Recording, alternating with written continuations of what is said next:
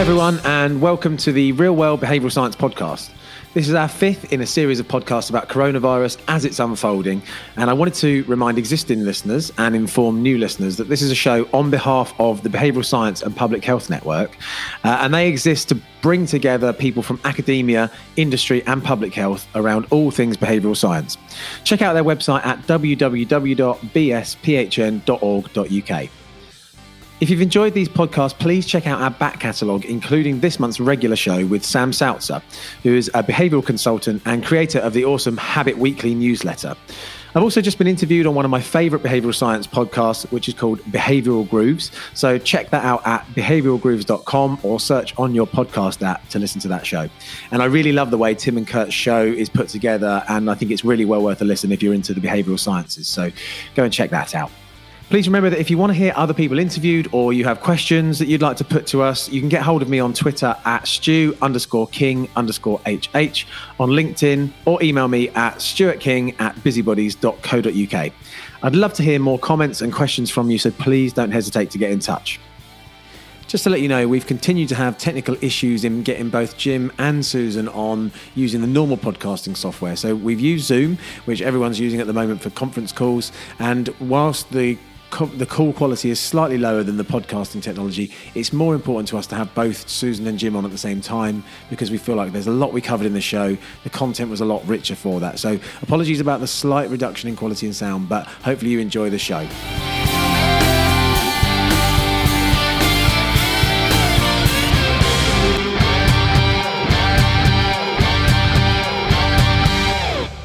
So I'm here again with Professor Jim McManus, who is the Director of Public Health at Hertfordshire County Council, and Professor Susan Mickey, who is the Director of the Centre for Behaviour Change at University College London.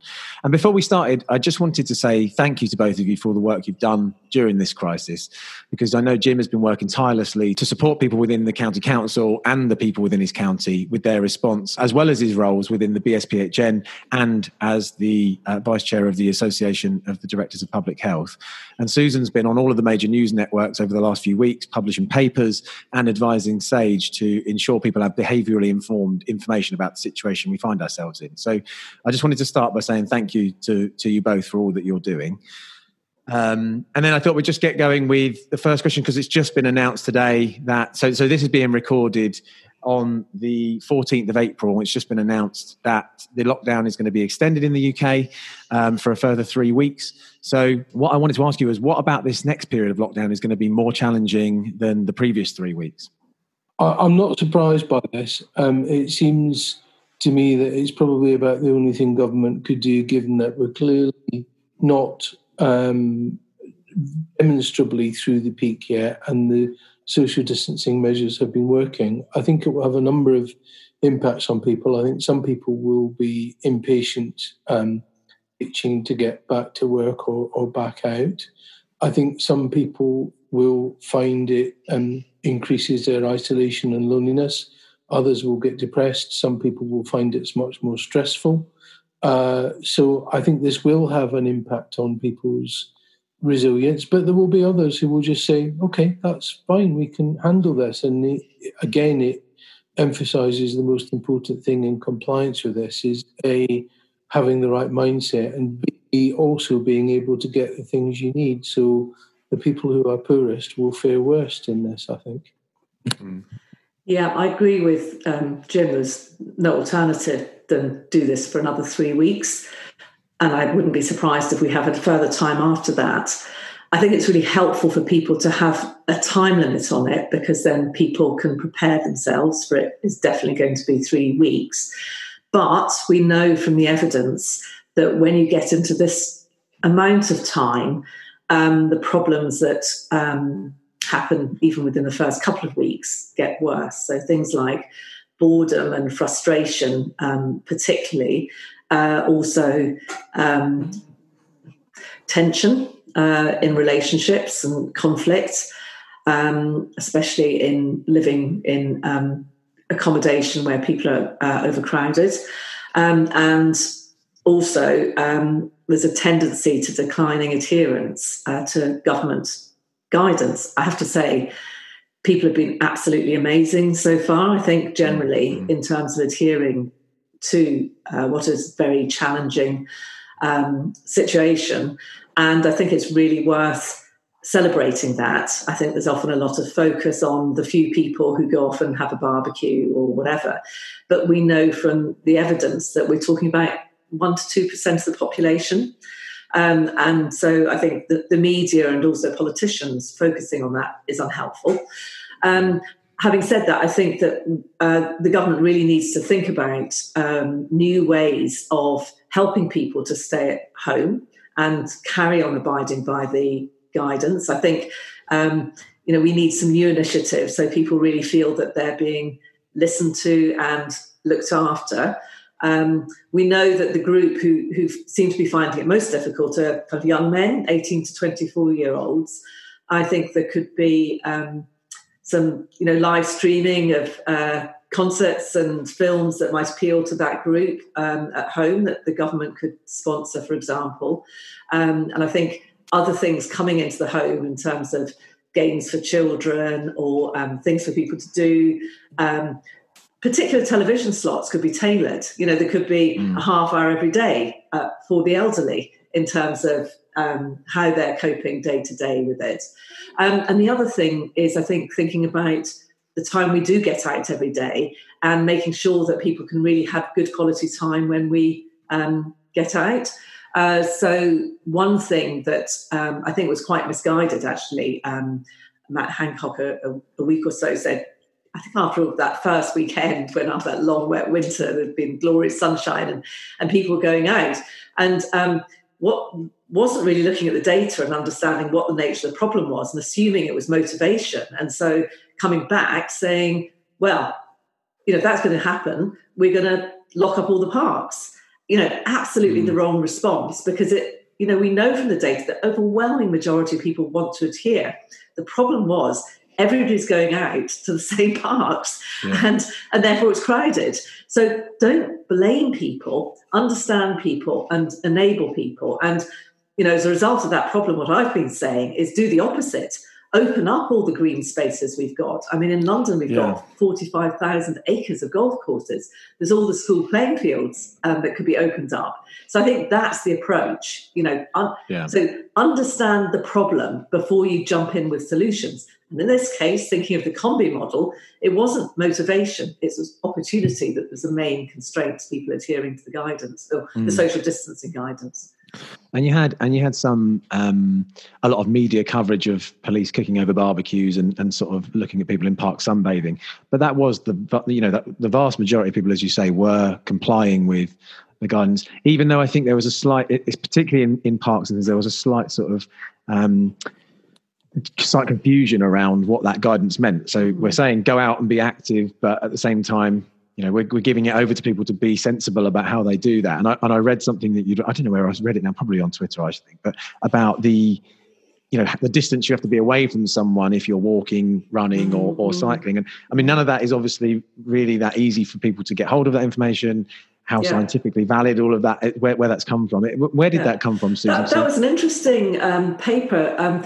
I'm part of a network organised by the Science Media Centre, which is a fantastic organisation, which is there in order to produce good scientific commentary on the whole range of issues that journalists are asking. So every day we're sent lists of questions that journalists are asking, or media slots they want us to be on, or any new papers where they want commentary on it. And so this was a paper that I got through that source, and it was done by I think primarily sort of engineers in laboratory situations, and what they were doing was looking to see how far the virus travelled at different sort of speeds. And what they were concluding was that it was when you're in the slipstream of the person in front of you. So actually walking a metre side by side in a park is not a problem. But actually, if you're in the slipstream of somebody and they happen to cough or sneeze, you need to be, they estimated 7 metres behind. And if you were behind a runner, I think it was something like 10 metres. And if you were behind a really fast runner or a really fast cyclist, it was something like 20 metres. So interesting. And a lot of the data that's coming out now is there's always a tension between getting it out really quickly so it can be used and going through the peer review system. Yeah. So I'm not sure if that had been peer reviewed or not. But anyway, it's plausible, it makes sense. So I think the thing to take away from that, and it's interesting about human behaviour, it's walk beside, not behind people, basically. And also, what's the harm? Be that far away. That's just good, sensible advice. If it happens not to be true, totally, all right, it hasn't been peer reviewed, but it's still good, sensible advice to make sure you've got some sort of rule of thumb, some guide to use. As if you're going out and being active, just use that as a guide. I think when people are given clear information, it comes back to sort of east, making it easy, attractive. Just having it be really clear for people is a fundamental part. I think people, like you say, they want to be compliant. So if we give them information like that, that's at least plausible and sensible, then they'll probably follow it. And another thing that's happened, I don't know if it's happened in Jim's part of the world, but near us, on the walkways going into the parks, there are in yellow lines being painted at 2 meters length with a person each side of it, so that people can see what 2 meters actually looks like. And I think that's really helpful thing to do. That is good. I think you need to articulate the system that you're dealing with here, because the people who will be enforcing this will be local authority, environmental health or park rangers or countryside management services or parks and recreation departments. So where I am in Hertfordshire, there's 11 different organisations trying to work on these restrictions, and I don't think we've done a very good job as a country of making clear some of the things we could do. So how could we do that better? Well, the first thing is we could articulate what behaviours we expect of different bits of the population, say by age, as Susan was doing for TV and video and film, and actually having some of our broadcasters work on that. The second thing is we could try and frame it in such a way that we can support local authorities in framing the positive behaviours. So, some of our parks have put up those 2 metre distance signs. Others have put signs in parks all the way through. Some have actually taped off or removed seats, whether you think that's a good thing or a bad thing.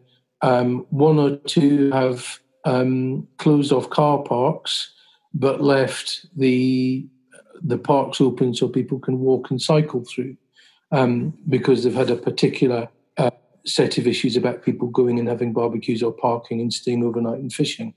So the issue of encouraging local councils, particularly, about what they can do to help people take these behaviours seriously and easily and positively, I think has been a bit kind of missed out of the system and missed out of, I think, of some of the kind of criticism and some of the coverage. The other thing for me would be, how do we stop framing this as a lockdown and start framing this as, again, protecting ourselves and others by enforcing social distancing for ourselves and each other. The police will tell you that most policing in this country, the only reason these things are working is because we are abiding by them. And as Susan said earlier, the evidence, particularly if you look at Google Analytics, is most people are abiding by these restrictions. The issue is how we get people to own them over the second period of restrictions that the government announced, perhaps even over a third period. But this next period will take us up to the May bank holiday, and that will be a particular issue for people who may want to get out and about, or who may even just want to visit a shop and buy gardening equipment. I was in a supermarket the other day, and the security person outside was saying, only buy essential items. And I said, well, why are you selling rack upon rack of bedding plants? I wasn't going to buy bedding plants, but I passed 9 racks of bedding plants. So why are you giving such mixed messages? And it is about thinking. I've found locally the Combi model has actually helped when we've been discussing things like that. And the same with crematoria, actually, because we have issues about how many people can come to a funeral. So rather than just place blanket restrictions on, I think the government's done a good thing of saying, work out how many people you can accommodate with proper social distancing and do it that way. Jim, that's a good point. I want to go back to the shopping scenario, because I had a discussion with someone about this the other day, where they were going to a supermarket to buy essential items, but there were there's loads of stuff else in the supermarket, and they said they didn't buy any of the other stuff. I think it was some clothes or something. They said they didn't buy any of that because that wasn't essential. And I wasn't sure of the rules myself here, because I was thinking, well, you're in the supermarket anyway, going for your weekly, I think they do it weekly shop. You're doing it responsibly, and if you happen to need to pick up some clothes while you're there, is that something that people should be doing, or should they just be making an attempt not to do anything other than the essentials? It seems like since you're there, you could do that, but you shouldn't go just for that. Exactly. I mean, I think that what's really important is the government doesn't just say what we should be doing, but why we should be doing, explain the principles underlying the guidance. So the reason for only going to get essential provisions is to minimise the amount of time that you're likely to be in contact with other people, because that's what will transmit the virus. So, of course, if you're in a shop and there happens to be some clothes there that you want, it makes no difference whether or not you buy it. The point is just to minimise the number of times you go out. But I think the government could do so much better job explaining to people why these things are being done. The same with the benches. I mean, this just looks punitive to me. And actually, I think it's quite ageist, because thank goodness where I live, near Hampstead Heath, the benches haven't been taped over. And the people who are mainly using it are elderly people, who go for a walk, but they do want to sit down midway. And there's nobody abusing it, like a whole crowd of people cramming onto one bench. It's just not happening. And I think it gives a really poor message that, we don't trust you. We're treating you like children by taping up these benches. I think if there's a bench problem, then explain what the problem is and get the community involved in thinking, what are the options for how we deal with the bench problem? I don't think actually there is even a bench problem, but it's a very good example. I mean, I agree with you. I think the challenge is it's a lot easier said than done.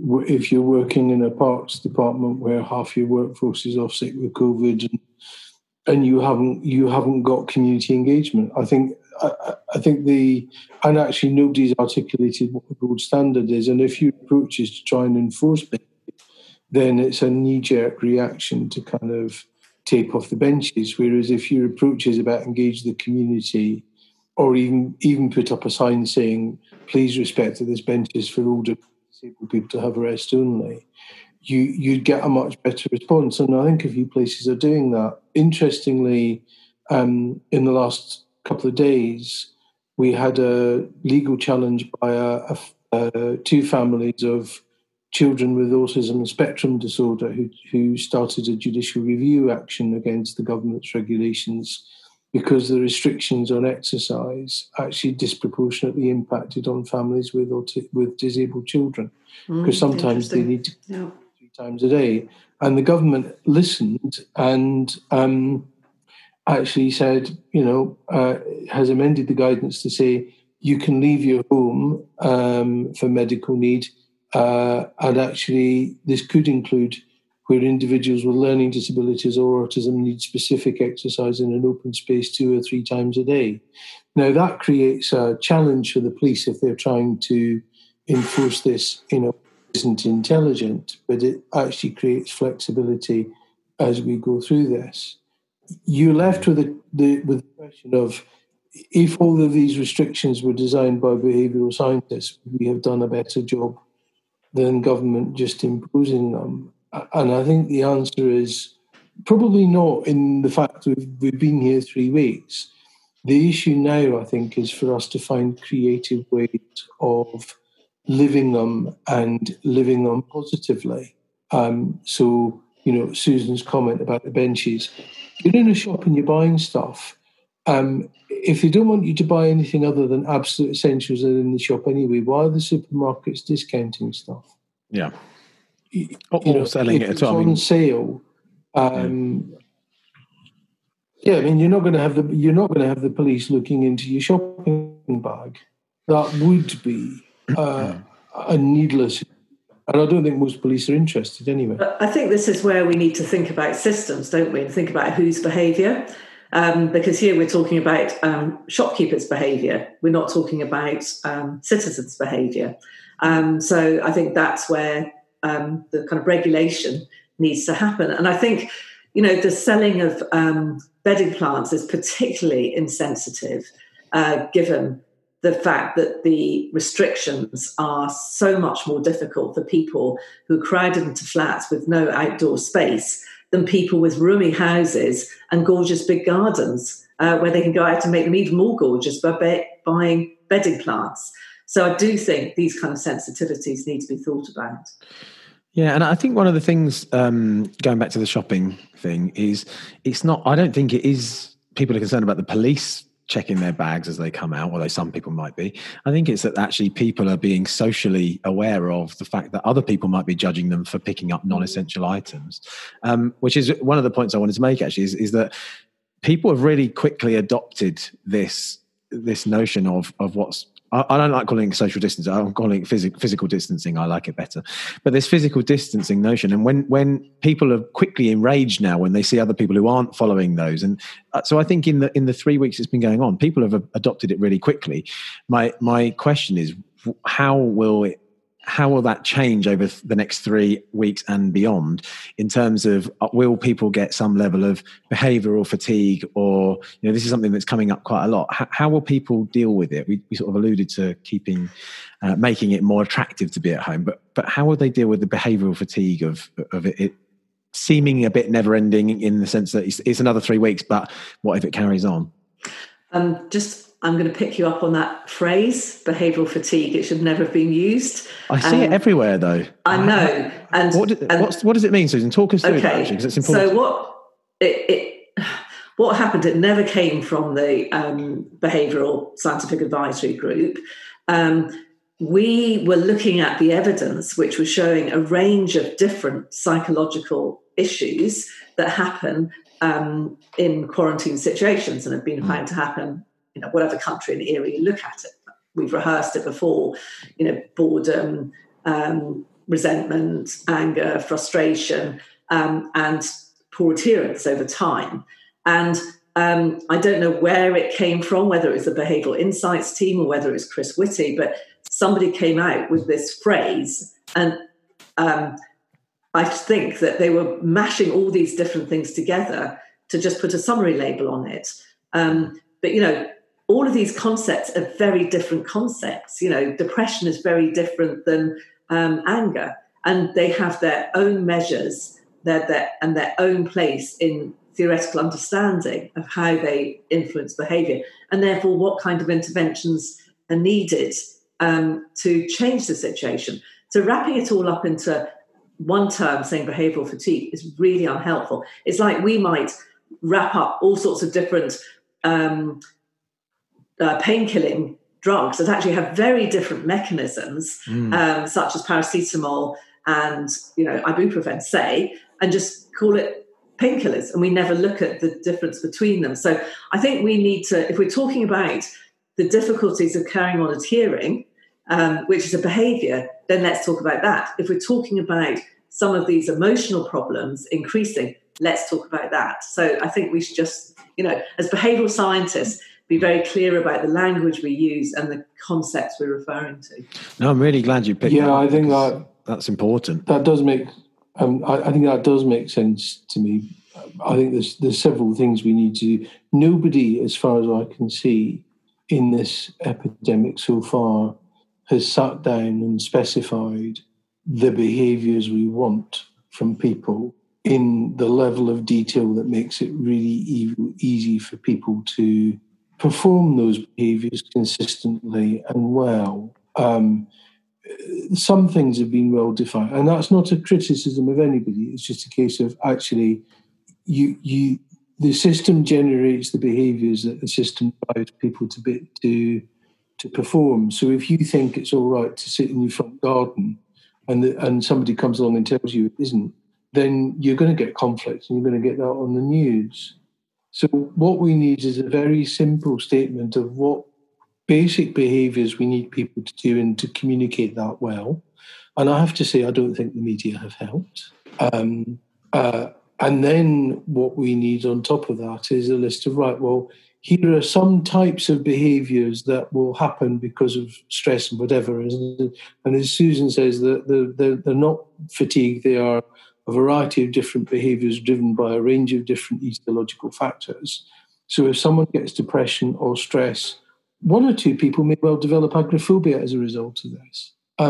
What happens if you're an intensive care nurse who's had a really, really, really stressful night with several patients dying, and you just want to be in amongst a bunch of trees to sit and be quiet and take it in? So we, I think, need to build kind of flexibility and sense and reason into this on all sides in order to get through it. Knee-jerk blanket banning stuff it has a place, but it doesn't work as well as that kind of person-centered discretion approach that, some places seem to be applying very well. Yeah, I'm glad that we got to talk about that, actually, because I think that's something that a lot of people have heard and used. And my question I'd actually written down to say was, we've heard a lot about behavioural fatigue. Can you explain it a little bit for us? So I'm glad you picked that up, Susan. And I think it's a really interesting point to have broken that down into, these are behaviours and these are emotions that end up, manifesting in lots of different ways. I don't think it's our place now to talk about it, because that's a big topic that we could go on about probably for quite some time. But is there any way of that there is a good description of the distinction between them and support around those? Do you have anywhere that you can think of that does that? Well, there are two systematic reviews that have been published. I think the first one, which was looking at the kind of psychological effects of quarantine, Brooks was the first author published in The Lancet. And then there was another one subsequently, I think, about maybe interventions to mitigate these. And that was Webster was the first author, and that's in Public Health. So those two are, evidence syntheses of what we've known to date. So they're both very helpful. Great. That's really helpful. Thank you. So Jim, I wanted to ask you a question about your experience at the moment, because I know you're sort of neck deep in all of the stuff around COVID from Hertfordshire's perspective and in your other roles. So what are the things that are top of mind for you and for your colleagues and for your county as well, that just sort of spring to mind as being the most important things that you're dealing with on a day-to-day basis? So at the time of writing, we've got about 1,300 cases. We've got a large number of outbreaks in care homes. We have had a number of people die, as have many other places. We have an awful lot of people who are working flat out, and they are working on everything from caring for vulnerable people to dignified disposal of the dead to keeping essential services going. So, we might have had Easter, but I had meetings on both Good Friday and Easter Monday. So I guess there's probably several issues uppermost in my mind at the minute. The first would be sustaining the rhythm and the motivation and the workforce while a number of people are going off ill and more work is getting spread around. Now, we have got lots of prioritisation matrices about that, but people are working on their own from home and staff may get isolated and motivated. So there is a real issue about the kind of psychological well-being and encouragement of our staff, particularly some who will get PTSD from caring for a succession of people who died. I guess the next thing will be how do we articulate a way out of this? So when are we going to recover some sense of normality? What will that normality look like? Even things like, will I get paid? Will I have a job? How do I manage working from home when I've got 3 kids around my ankles? and a whole range of other things, as well as anxieties about their own health. So the vulnerability factors, if you like, are heavy, significant, and ever present, and I've only just scratched the surface of them.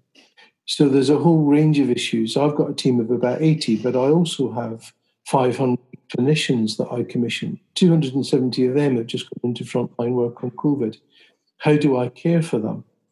So there's a range of things. There's also issues about, the bereavement arrangements, the funeral arrangements will cause great pain to people and is causing great pain. And I think there are significant areas where behavioural science and psychology within that set of sciences can make a very strong contribution. We've set up a public mental health cell here to look at the issues, but we've also set up a public reassurance cell, which has got elected members on it to kind of reassure people.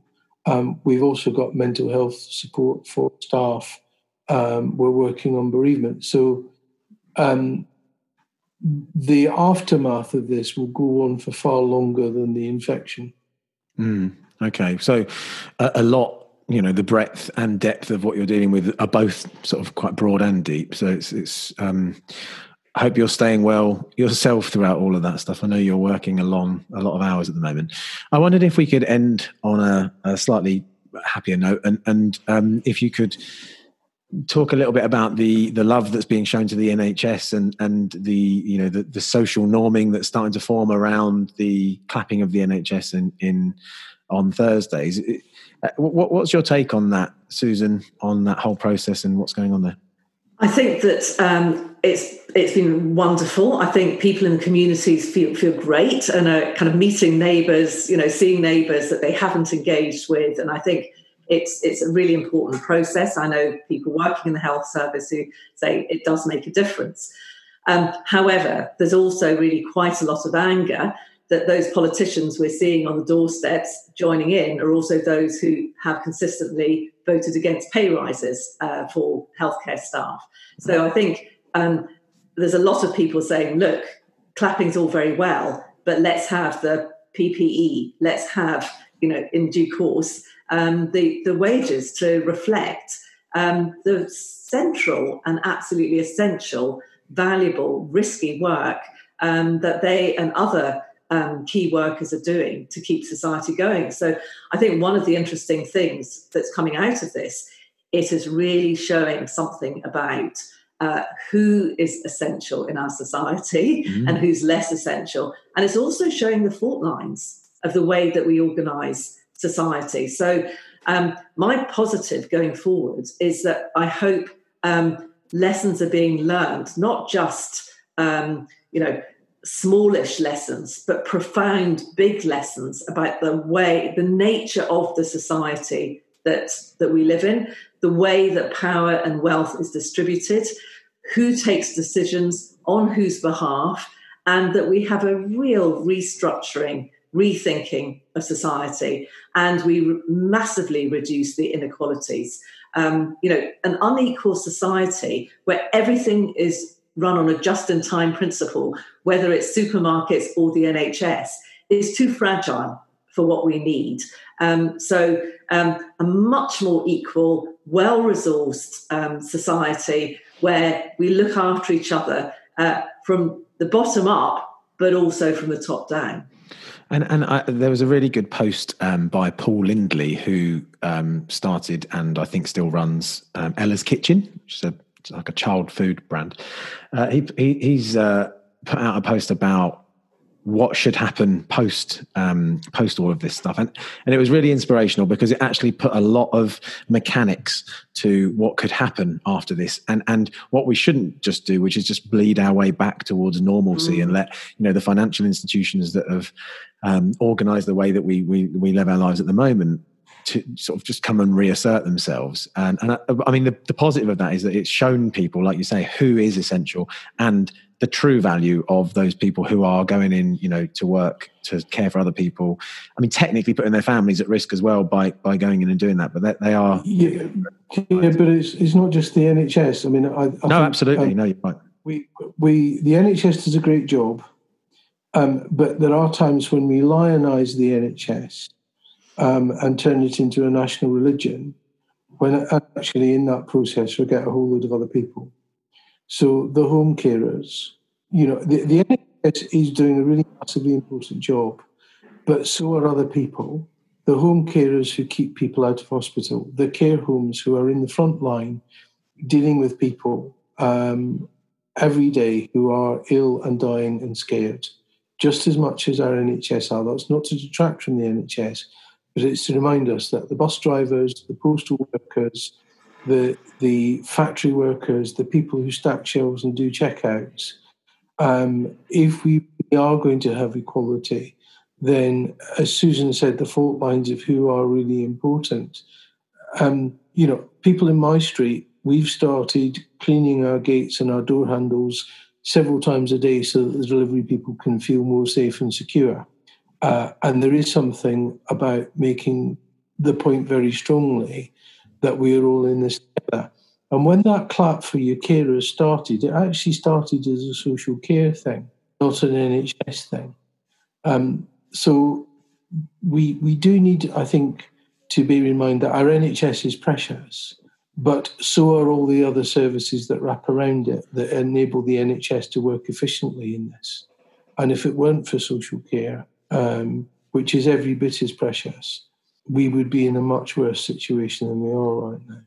I agree with that. And in round where I live, one of the things that started is people clapping when the people come round to collect our rubbish, because they are absolutely essential too. So it's not just care, it's as Jim was saying, so many different parts of society. And I think celebrating and applauding, but at the end of the day, it's not enough to give medals or clap your hands. These people have got to be given stable, secure and well-paid jobs.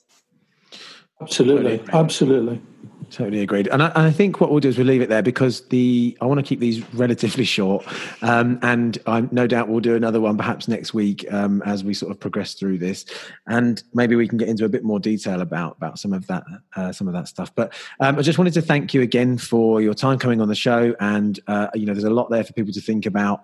And thank you again for everything you're doing as well with Jim, with all of the stuff that you're doing at a national and a local level, and Susan as well, all the advice that you're giving out and making it very understandable for people, on news shows and whatever else. So we'll be back again in the next week or two, I should imagine, given where this is going and the pace that it's going at. And if you've got any questions or comments in the meantime, anyone else you want to see interviewed, please do get in touch. I'm on Twitter at Stu_King_HH, or you can email me at stuartking@busybodies.co.uk. Once again, thanks to Jim and Susan. Thank you, and bye-bye. Thank you. Thanks very much. Bye.